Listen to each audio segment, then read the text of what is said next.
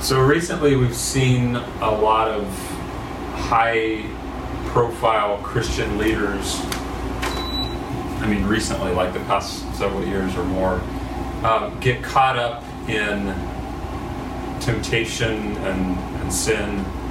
If you're like in certain crowds, maybe you've heard about some of those things. And some people even kind of leaving the faith behind. I don't know if you're like me, but do you ever think, like, how in the world could they do that? Like, how... A lot of the people that I hear about, it's like, man, I thought that, like, they seem so, from what I know of them, which isn't much, they seem so strong and so faithful, and, like, how could that happen? And it also, if you're like me, you think, man, come on in there. If you're like me, you might think, man, I would never do something like that. I could never do something like that. Like, I would never abandon Jesus, or I would never think that I could do something like that and ruin my life or ruin my career in ministry or whatever. So maybe you can't, like, fathom the thought of doing something so blatantly against Jesus that you've seen somebody else do. But I want to tell us tonight that you have the capacity to slip up in the very same ways, and maybe even worse than some of the things that you see or read about. We're going to be in Mark 14, the last part of it tonight, Mark 14:26. And we'll actually read and refer to it quite a bit, so if possible, do look at it. I'm going to have you guys read the different chunks that we look at tonight. So if somebody wouldn't mind just to read Mark 14, and just the first little section, remember this is after the Last Supper that we looked at last week. The first section is Mark 14, verse 26 to 31. Somebody read that.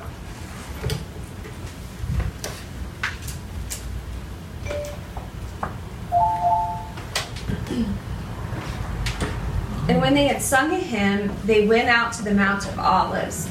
And Jesus said to them, "You will all fall away, for it is written, I will strike the shepherd, and the sheep will be scattered. But after I am raised up, I will go before you to Galilee." Peter said to him, "Even though they all fall away, I will not." And Jesus said to him, "Truly I tell you, this very night, before the rooster crows twice, you will deny me 3 times. But he said emphatically, "If I must die with you, I will not deny you."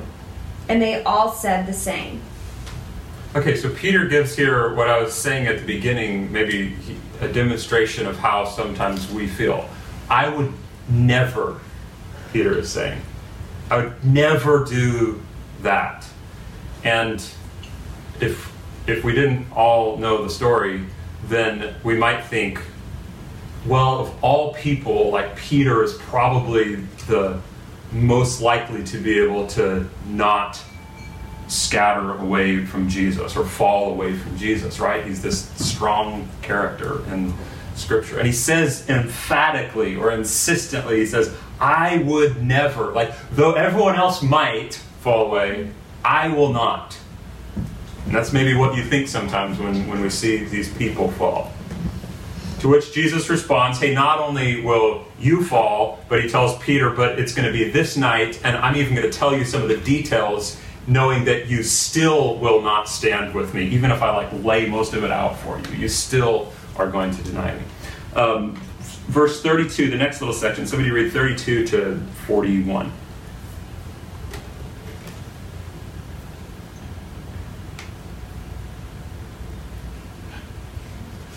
They went to a place called Gethsemane. Is that how I said the word? Gethsemane. And Jesus said to his disciples, sit here while I pray.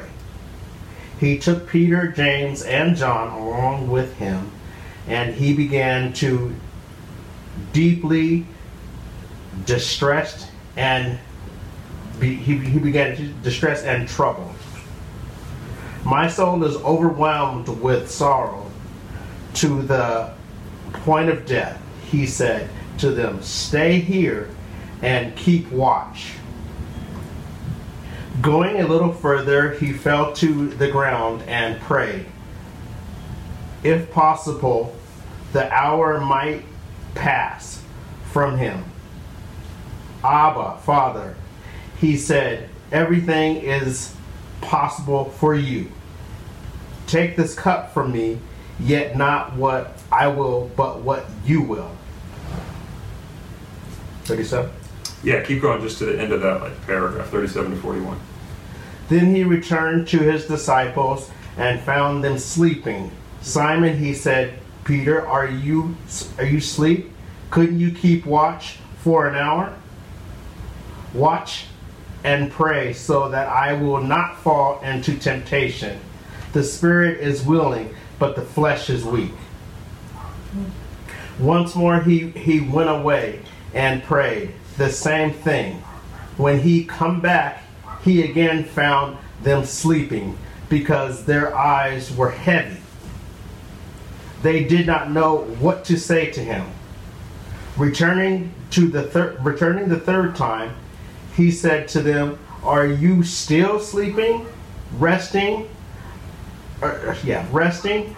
Enough, the hour is come. Look to the sun, and man is delivered into the hands of the sinners. All right.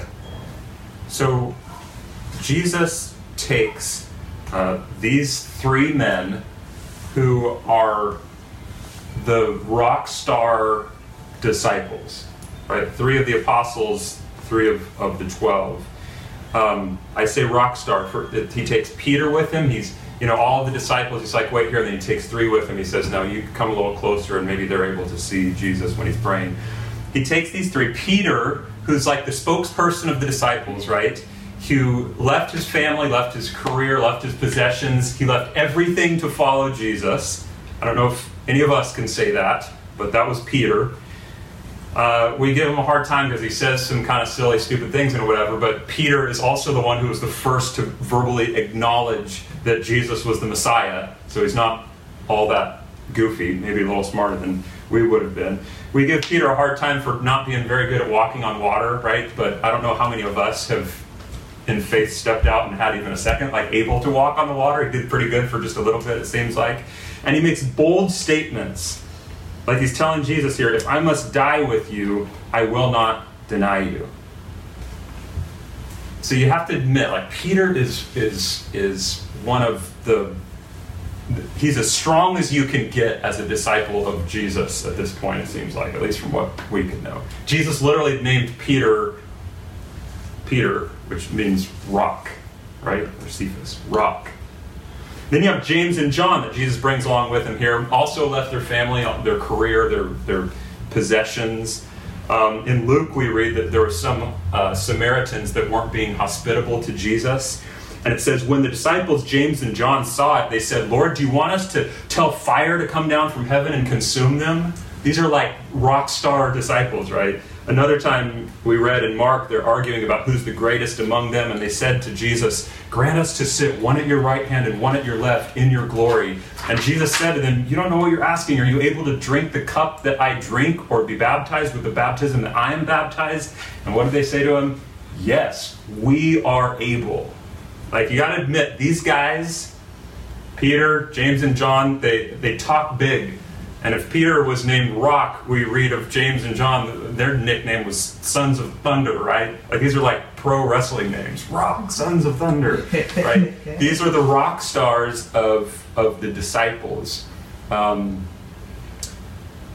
only are they the rock stars of the disciples, but these 3 men in particular are also, it seems, Jesus' closest friends.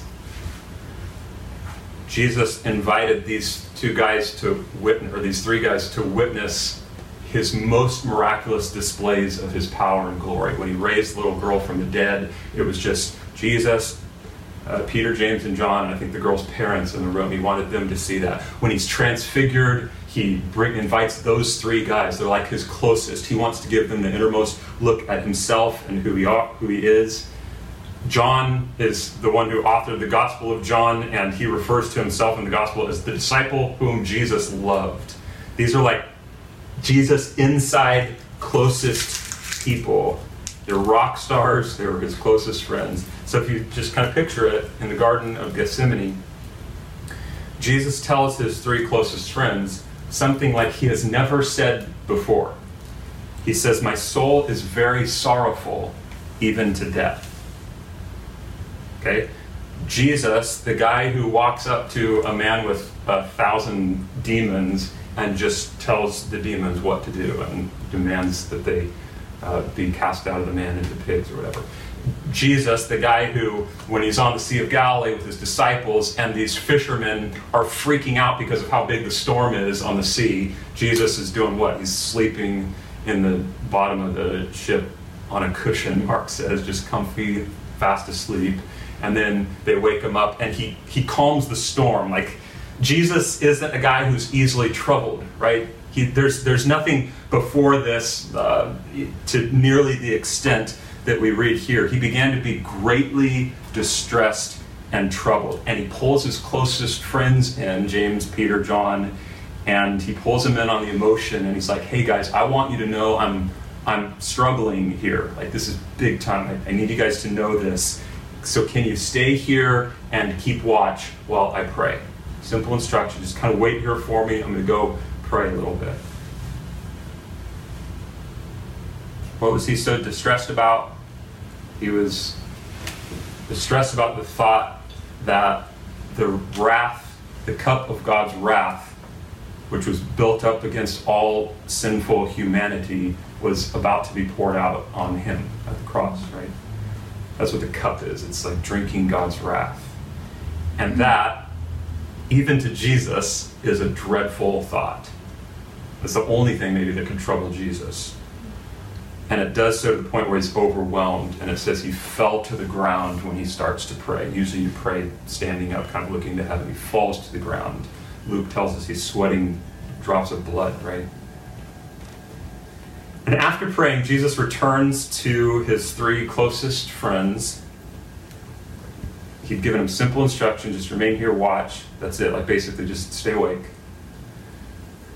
And he told their beloved rabbi and friend, he had told them, "Hey guys, I'm deeply troubled, so much that it feels like I'm going to die." And he comes back to them in verse 37. It says, "And he found them," those guys, those rock stars, those best friends, sleeping. So it's, what happened to these strong rock, sons of thunder, close friends of Jesus? If you look at it, it's interesting. Jesus singles out Peter for the rebuke, kind of, probably because Peter, aka Rock, looked him in the eyes 30 minutes earlier maybe and said, "I will never deny you. If everybody else does, I will not." And he's already failing here. Jesus is pretty generous to them by saying, "Hey, the spirit is willing, but the flesh is weak." And also, if you notice, he addresses Peter with Peter's natural name. He calls him Simon. Like, yes, you're Peter, but you're Simon. You are weak-fleshed man, Simon. And of course, what happens is 2 more times Jesus walks probably several yards away. He goes and prays again, and he comes back again and again to find them sleeping again. You've probably been there before, I've been there before, where you're like on a drive or you're watching a movie or whatever it is, and you're super tired, you just can't keep your eyes open, and everything within you, just like you want to stay awake, but you just can't. So hopefully if you're driving, you pull over. That's good, remember that. It says their eyes were heavy, but if you think about like these circumstances, the disciples, they know something big is coming. It's the Passover. Jesus has been talking in kind of some crazy language here, and like, I've fallen asleep in a conversation with somebody before, maybe some of you, if I'm super tired. But if somebody tells me, if you tell me, I'm struggling, I'm experiencing the biggest struggle of my life, can you sit here and keep your eyes open for me? Can you stay awake while I tell you about this? Maybe then I kind of snap to it. I'm like, okay, man, this is huge. I should stay in this with this person. And Jesus even says, hey, while you wait and while you watch, pray that you don't fall into temptation. Like, try your hardest. to just stay with me here. Could you not watch 1 hour, he says. The spirit is willing, but the flesh is weak. So do you see what Mark is kind of doing here? He says 3 times we see an utter inability for humans, even strong humans, to, in their own strength, stand with Jesus. That's like 3 times. 3 strikes and you're out. Maybe one time was like a mistake and you kind of snapped to it. That was just a simple little one-time kind of fail. But 3 times kind of proves the point even better. We're seeing that these disciples, as strong as they seem to us as the all-star of disciples, are really just weak-fleshed humans. And Jesus in this moment stands alone. And don't miss that Jesus is agonizing over the wrath of God that he was about to experience for the sake of these men who couldn't even stay awake in this moment of agony. That's why he's going to receive the wrath of God, is for their sake and ours. All right, verse 42. Somebody could read 42 through 50. Rise and let us begin. See, my betrayer is at hand. And immediately, while he was still speaking, Judas came, one of the 12, and with him a crowd with swords and clubs, from the chief priests and the scribes and the elders. Now the betrayer had given them a sign, saying, "The one I will kiss is the man. Seize him and lead him away under guard." And when he came, he went up to him at once and said, "Rabbi." And he kissed him. And they laid hands on him and seized him. But one of those who stood by drew his sword and struck the servant of the high priest and cut off his ear. And Jesus said to them, "Have you come out against a robber with swords and clubs to capture me? Day after day I was with you in the temple, teaching, and you did not seize me. But let the scriptures be fulfilled." All right, in verse 50 it says they all left him and fled. So maybe if we were reading this through all of chapter 14, you might notice what keeps getting repeated every time Judas's name is mentioned. In verse 10, then Judas Iscariot, who was one of the 12, went to the chief priests in order to betray him. Verse 19, Jesus says, somebody's going to betray me. All the disciples are like, well, is it me? Is it me? And it said, Jesus says, it is one of the 12. And then here, immediately while Jesus was still speaking, Judas came, one of the 12. Repeated over and over. One of the 12. Another one of Jesus' closest followers. Somebody on the inside circle. At the Last Supper, Jesus says, the one who dips the bread in the cup with me, or whatever. We do that at our Passover meal. We take the matzah bread and we dip it in that cheraset or whatever, and it's we eat it together. And it's like, well, that's something you do with family or close friends or whatever, but at the restaurant, you don't, like, somebody leaves their table and their guacamole is sitting out, you take your tortilla chip and you start dipping in there. It's like, well, maybe you do. But generally, we don't do that. Because it's like, that's somebody else's stuff, and it's just kind of, but no, that's the person who is going to betray Jesus. It's one who's sharing a meal with him, one who's like double dipping in the same bowl. And he's so close to Jesus that even as he approaches Jesus, he calls him rabbi and he kisses him. That's how you would kiss your rabbi, and you do that to somebody close to you. So this is Judas, even somebody so close to Jesus, one of the 12, who has been weakened in his flesh, and he chooses money over Jesus. And then we see the Jewish police start to seize Jesus, and we see a moment that looks like some strength for the disciples. Like, this is going to be a real shining point. One of the disciples, it says, fights back and kind of cuts off the ear of one of those people that's arresting Jesus, right? Was that the right move? No, it was not. Jesus had already said 3 times that we have recorded in all 3 of Matthew, Mark, and Luke that he was going to be betrayed and arrested, and he was going to be killed. He'd already said this. In John 18:11, he tells Peter, when Peter chops off Malchus's ear, he says, "Put your sword in its sheath." Shall I not drink the cup the Father has given me? Like Jesus is saying, this is the way it's supposed to go down. You haven't been listening. That's not the answer to this situation that we're in. So it seems like a really noble act. Like, man, this disciple is sticking up for Jesus or sticking up for himself and the rest of the disciples and Jesus. But it's not the right act, and he's doing it because he hasn't been listening well to Jesus or understanding Jesus. And I mentioned it, we find from John's gospel that this is actually Peter who was the one that chopped off the guy's ear. And I don't know if you remember, but we said when we started this book, Mark, the writer, was probably a disciple of Peter at some point later on, where he would hear all of Peter's teachings, and Peter would kind of be like his rabbi. And it's interesting that Mark doesn't mention Peter's name. Surely he knew that it was Peter. But right now, like, he's in the midst of showing the weakness of the disciples and how they have failed. And maybe he doesn't want to accidentally give Peter some credit for, like, standing with Jesus, because he's actually standing in opposition to the plan of God at this point. So on the surface, seems like a bold move, but it's a sign, once again, of weak-fleshed humanity who's unwilling to submit to God's will as it's been laid out. I think, well, if you can't fight for Jesus, then, like, what's the only other option? Flight. Like, run away. So we read this key line in verse 50 that's so shocking and disappointing. It says, and they all left him and fled. How many of them? All of them.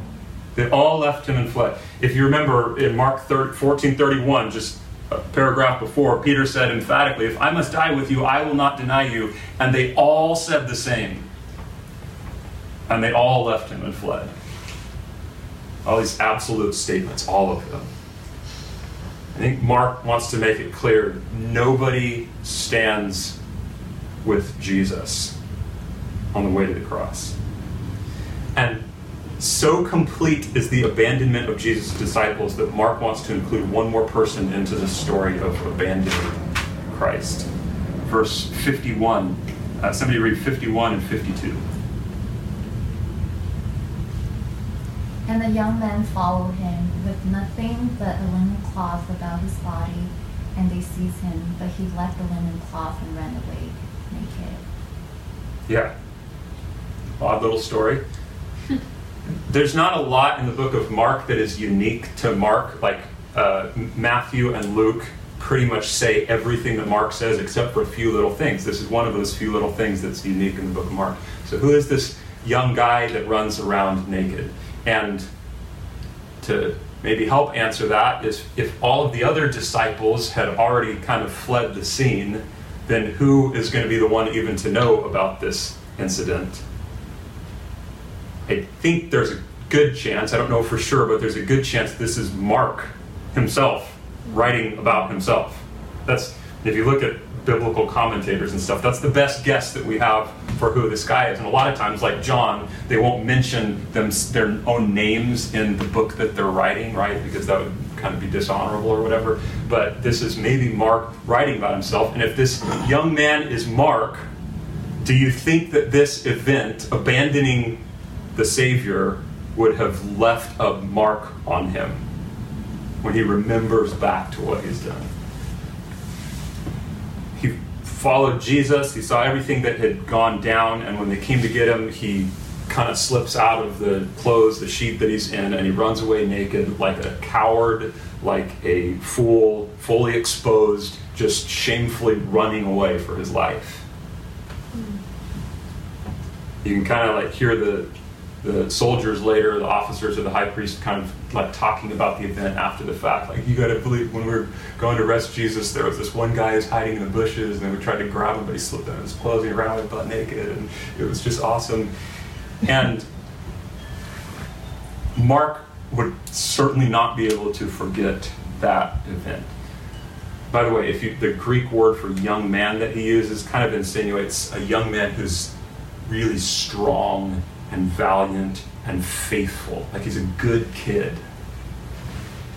And as embarrassing as it is, he has to write it down that just like all the others, who claimed to be disciples of Jesus, he too fled. So Judas abandons Jesus, Peter, James, John, all of the disciples. Mark says, including me, the person telling you this story. There's no one who did not abandon Jesus. Jesus stood alone, not even the person who's writing about these events. All right, verse 53 to 65, that next chunk. And they led Jesus to the high priest, and to all the chief priests and the elders, and the scribes came together. And Peter had followed him at distance, right into the courtyard of the high priest. And he was sitting with the guards and warming himself at fire. Now the chief priests and the whole council were seeking testimony against Jesus to put him to death, but they found none, for many bore false witness against him, but this testimony did not agree. And some stood up and bore false witness against him, saying, we hear him say, I will destroy this temple that is made with hands in 3 days, and I will build another not made with hands. Yet even about their testimony did not agree. And the high priest stood up in the midst and asked Jesus, have you not answered to make? What is this man testify against you? But he remained silent and made no answer against the highest priest. And the high priest asked him, are you the Christ, the Son of the Blessed? And Jesus said, I am. And you will see the Son of Man seated at the right hand of the power and coming with the clouds of heaven. And the high priest tore the garments and said, what further witness do we need? You have heard his blasphemy. What is your decision? And they all condemned him in devastating death. Yeah, and that final verse, some began to spit on him and to cover his face and strike him, saying to him, prophesy, and the guards received him with blows. Do you remember us a number of times in this book talking about the messianic secret? So oftentimes, like after Jesus casts out a demon or he heals somebody, he tells them basically, hey, don't tell anyone about what I did, or don't tell anybody who I am. He tells the demons a lot of times. When Peter makes his big statement in chapter 8, you are the Messiah, it says Jesus strictly charged them to tell no one about him. It's like Jesus has some idea about keeping who he is veiled, right? We talked quite a bit about that. And we answered that, I think it was in the second or third week.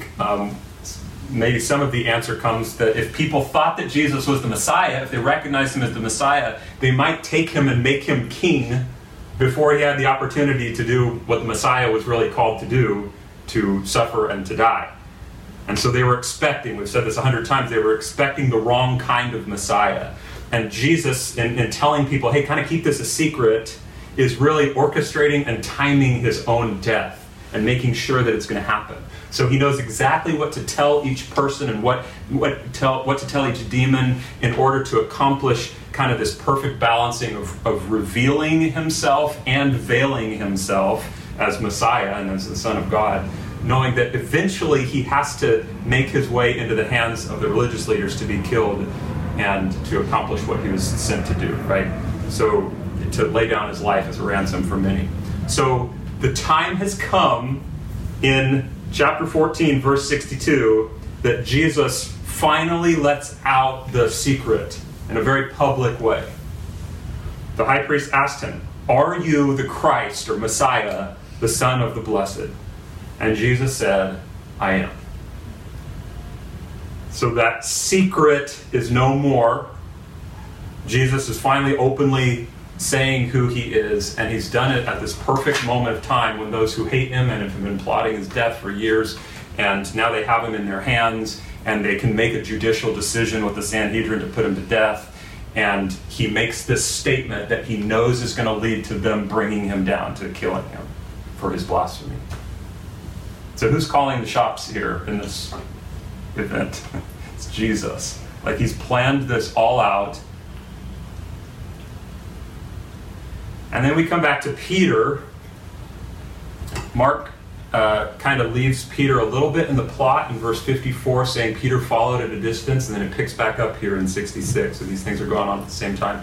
If you're reading this for the first time, then maybe you think, hey, maybe Peter is going to come through. Like, maybe this rock star disciple of Jesus, his best friend, isn't going to fail after all. Like, maybe he's the one. Maybe he'll live up to his name.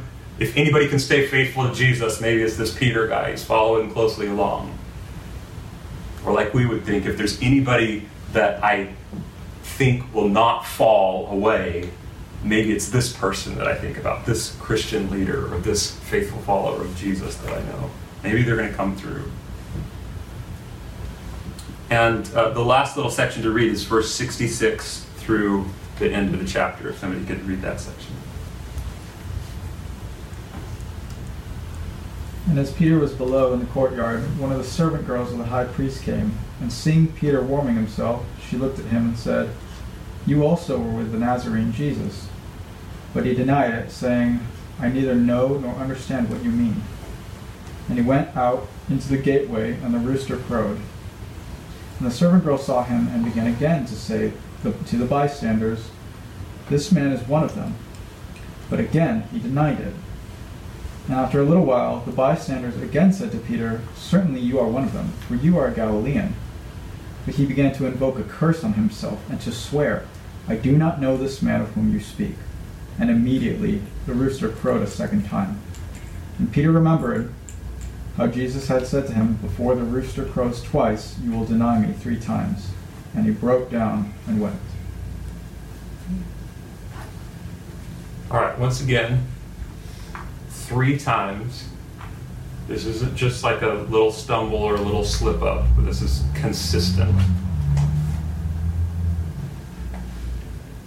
Can y'all see that this is like the worst possible collapse of counting on the flesh that you could have, or counting on your strength that you could have? Like, epic fail doesn't do enough to describe what happens here.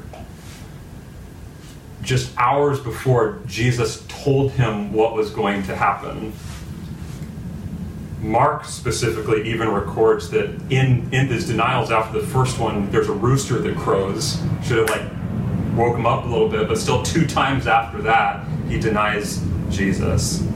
The last time he denies knowing Jesus, he's cursing and swearing, saying, "I don't know this man," just as emphatically or insistently as he probably said, "I will never deny you." So from the strongest disciple, the rock, this person who had left everything to follow Jesus, one of his closest friends, the boldest mouthpiece of the apostles, this is the strongest possible way to abandon Jesus that Peter does. 3 denials, 2 of them to a servant girl. It's utter rejection of Jesus. No one stands with Jesus here. No one. I think that in the section we looked at today, Mark and even the other gospel writers want to say something by stacking these events in order. Jesus stands alone. All of these absolute statements. In verse 27, Jesus says, "You will all fall away." Verse 29 says, Peter says, "Even though they all fall away, I will not." Verse 31, Peter says, "If I must die with you, I will never deny you." Never. And they all said the same. And then verse 50, we said, they all left him and fled. And even in verse 64, at this trial here with the Sanhedrin, they all condemned him as deserving death. No one would stand with Jesus. Jesus went to the cross alone. Jesus died for our sins alone. What's one thing I take away from that? You would have left Jesus alone too. And I would have left Jesus alone too. You might think that you're strong and I would never do such a thing. You might think that you would follow Jesus all the way, but you wouldn't have. You would have given in. Listen, if Peter couldn't do it, and James and John couldn't do it, and this strong, vibrant, good kid, Mark, couldn't do it, you couldn't do it, and I couldn't do it. Humanity fails Jesus, and Jesus stands alone. And in our flesh, we are all just one temptation away from abandoning Jesus. In our flesh, we're just one temptation away from abandoning him. So don't ever say to yourself, well, I would never do that. I could never imagine myself do that. I would never do what that church leader did. I would never treat people unfairly. I would never have an affair. I would never deny Jesus. Yes, in your flesh, you would. Like, you have the capacity to do that. As strong and faithful as you may be, don't ever put yourself above your ability to abandon Jesus. So don't put your faith in how strong your faith is, but put your faith in Jesus, who stands alone and died for the very people who have left him alone. So what's that supposed to look like for us? Do we just give up and say, well, sorry, God, my spirit is willing, but my flesh is weak, so I'm out. Sorry, I have to abandon you at times, and thanks for forgiving my sins, by the way. No. Although Jesus stands alone, I believe Jesus calls us to stand with him. Okay, how can I say that? Jesus accomplished his work on the cross alone. When he saves us, he does so when we are dead in our trespasses and sins, right? We add nothing to the saving work of Jesus. He did it alone. While we were still sinners, Christ died for us. But there's a couple things different about us now versus the disciples we read about in chapter 14. What's the difference between us and the disciples in chapter 14 at that time? One, we are on the other side of the resurrection of Jesus. Look at verses 27 and 28. I love that when Jesus tells the disciples in verse 27, you will all fall away, it's followed by verse 28. But after I am raised, I will go before you to Galilee. Okay? What Jesus says here is so important. I know, he says, you will all fall away. He predicts it, right? One's going to betray me. You're going to run away from me, flee naked. He knew that was going to happen. You're going to deny me. I know you're going to utterly and completely scatter and abandon me. But after I'm raised, then I want you to come back to me in Galilee. You see that? Like, though all the sheep are going to scatter, you will gather with me again. And something changed in these men after they saw the resurrected Jesus, right?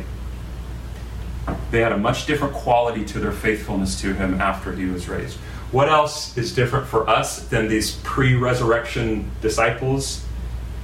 We have the Spirit of God in us, right? So 40 days after the resurrection, the Spirit of Jesus himself, who stood alone on the cross, indwells the believers that we read about. And then you can read the book of Acts and you can read church history, and you see that these men now have stopped running, they've stopped abandoning Jesus, so to speak, and they begin to stand with Jesus even at the cost of their own lives. How? Because they have the Spirit of Jesus, the only one who is left standing, empowering them to live a different way now. And that brings me to just the kind of final point. If we have been empowered, and we who have the Spirit of God have been empowered to stand with Jesus, what does that look like? And just to be clear, like, standing with Jesus, when I say that, it's not our own doing. Our flesh is weak. We only stand with him because we share in his resurrection life and because his Spirit is now in us. This is not, hey, look how faithful I can be compared to what these dopes did in chapter 14 of the book of Mark. It's Jesus in us. But what does it look like to stand with Jesus? And I want to look at the trial of Jesus at the Sanhedrin to show what it looks like to stand with Jesus. Jesus demonstrates what he wants of us. So while Peter is failing at his questioning of the servant girl or whatever, Jesus was demonstrating what to do in his own questioning, in his own trial. Okay? Look around verse 60. People are making false accusations about Jesus, making stuff up. Some of it's kind of right, but they're just not matching their testimonies. It says in verse 60, and the high priest stood up in the midst and asked Jesus, "Have you no answer to make? What is it that these men testify against you?"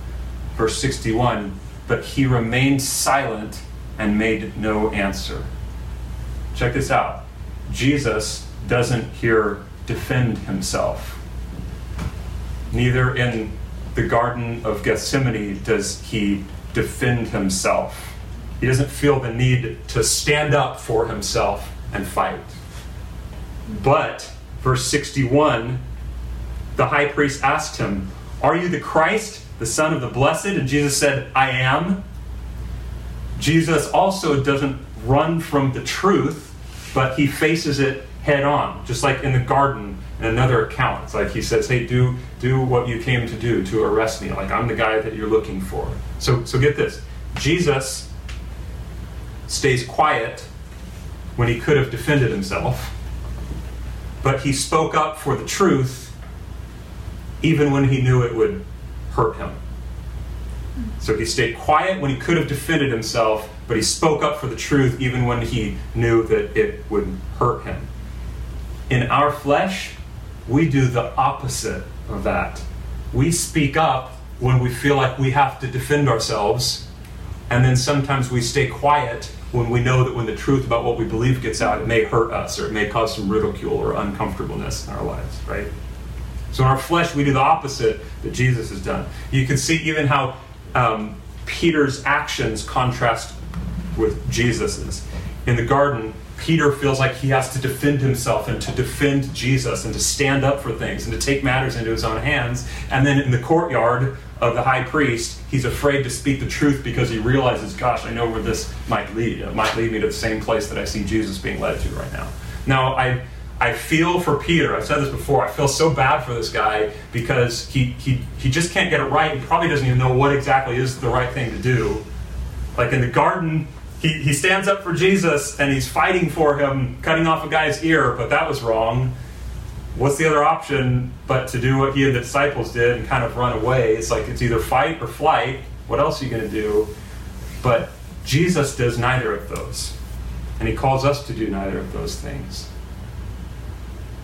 You remember his call to the disciples right after he first tells them, I'm going to suffer many things and be rejected and die. He says, if anyone else would come after me, let him deny himself and take up his cross and follow me. So here's how Jesus calls us to stand with him. Not fight, not flight, but die. Don't fight, don't run away, but die. And you see Jesus display this. He could have fought, he could have defended himself in that scene. Like, your testimonies aren't even making sense. Like, Jesus is super smart, right? He could have been a really great lawyer and defended himself and fought that case. Or he could have, when asked about, are you the Messiah, the Son of God, he could have said, oh gosh, that's going to lead to my death, so I'm going to plead the fifth here and not incriminate myself. But he didn't. He doesn't fight. He doesn't run from the truth. But he says what he knows is eventually going to get him killed. Not fight, not flight, but die. And he says, if anyone would come after me, let him deny himself and take up his cross and follow me. So when we proclaim the gospel of Jesus, we aren't to do it in a way that is fighting for ourselves or to prove that we're right.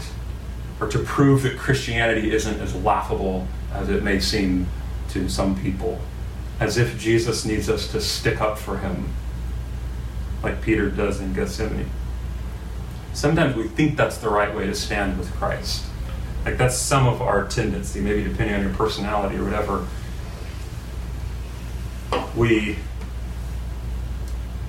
In our flesh, we want to like fight our case, right? This is why Christianity is true, and we want to stand up for Jesus. But that's not the call of standing with Christ. That's not what Christ did. That's weak flesh. Fight. And obviously he doesn't call us to run away. Like that's another some of our tendency. Like we're faced with this conversation about Jesus, about our faith, and that's going to be awkward and may cause people to think differently about us, whatever. But that's not the call of standing with Christ. That's weak flesh. The call of the Christian in the strength of the Spirit of Christ, who's in us, is to stand with Jesus by taking up our cross and dying with him. That's where these pre-resurrection disciples failed. Peter should have said to the slave girl, yes, I'm a disciple of Jesus. Go ahead and tell everybody and cuff me, and I believe he's the Messiah, the Son of God.